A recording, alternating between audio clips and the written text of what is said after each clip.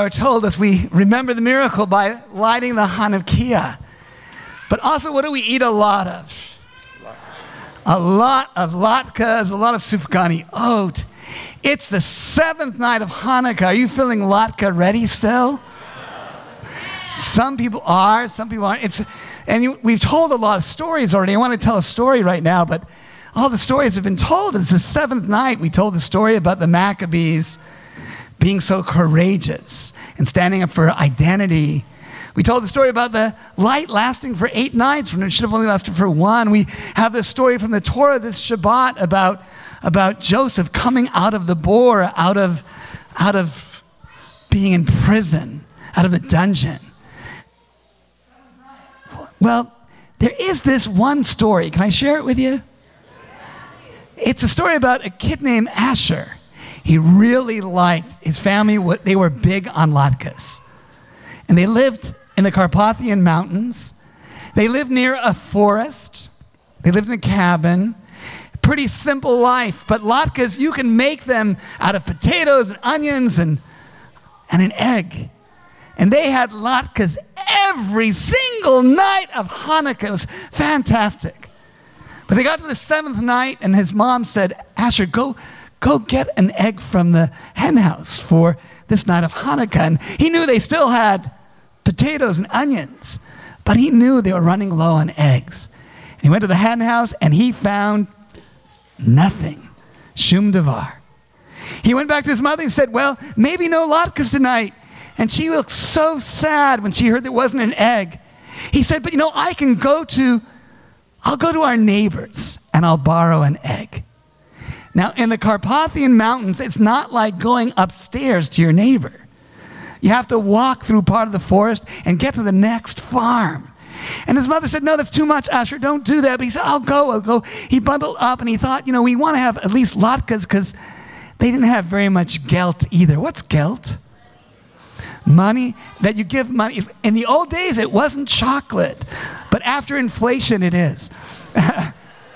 In the old days, it was real money, and you'd get a little gelt, and they didn't have presents. They got gelt, but the 7th night, they were out of gelt, and they were out of eggs.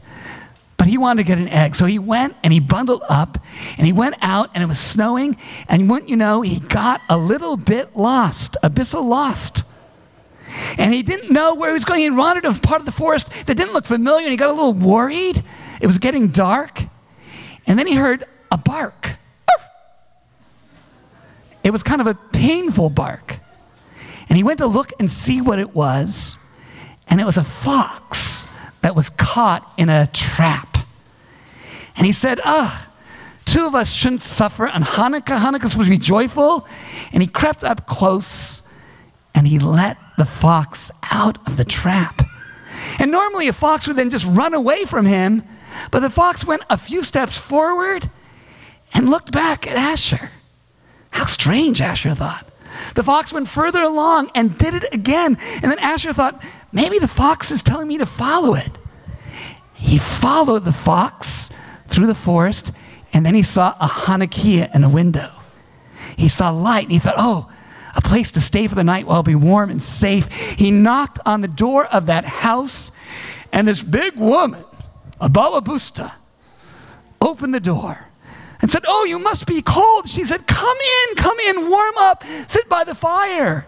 And she gave him some tea, and there were 2 other women, balabustas, and they were knitting caps, and they had caps all over the place. And she gave a cap to Asher. He put it on his lap. He didn't want to wear it inside the house. And he drank the tea, and he fell asleep, kind of, but not fully, because he had been told by his mother in that part of the forest, if you're met by a balabusta with a cap, she may not really be a human being. She may be a mystical person, a kind of fairy creature. He wasn't sure, so he stayed kind of awake, and he looked, and suddenly he saw other balabustas come to the fireplace, and they said, it's on. We're off to Jerusalem. What, Asher thought, Jerusalem?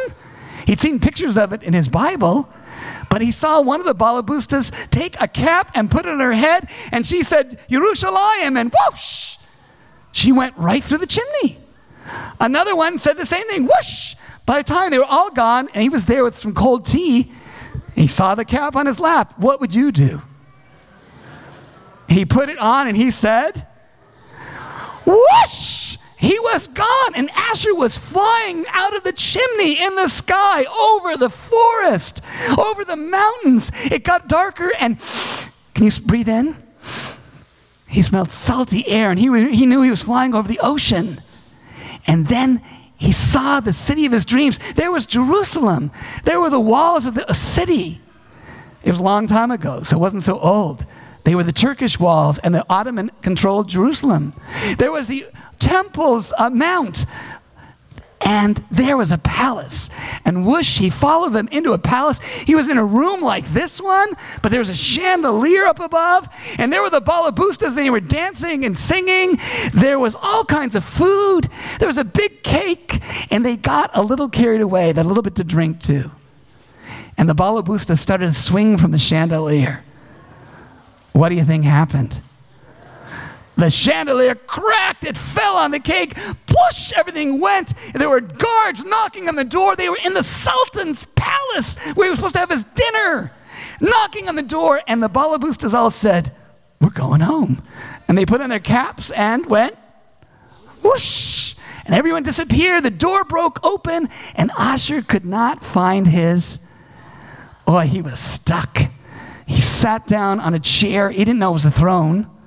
The guards came in. The king came in. The pasha said, again, my dinner's destroyed every time this time of year, and they're gone. But one of the guards said, no, look, there's one on your throne. And they grabbed Asher, and they brought him in front of the pasha. And the pasha, was he very happy? He was pretty upset. He said, what did you do? How did you get here? Could Asher explain how he got there? He just stood there silent. He said, I bet you came to steal from me. Well, I'm going to give you something you can't eat. And he said, give him gold coins and put in his pockets and throw him into the dungeon.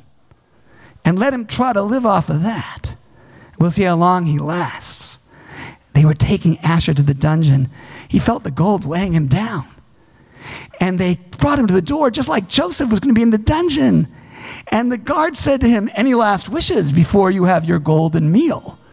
And Asher said, well, can I have at least just one egg to get me by? And they said, okay. And I'd like to go with my cap on. And they handed his cap, and what happened? Whoosh! Asher was free. It was a miracle. It took him right back to his front door. And there he was. The cap went away. But his mom opened the door and said, do you have the egg? And Asher came in, and he said, not only do I have the egg, but I have this gift that came from the heart, I guess, from feeding the flocks. I have some gelt too. And they couldn't believe what they saw. And the whole village had a great 8th night of Hanukkah. I so hope you will too. Shabbat Shalom.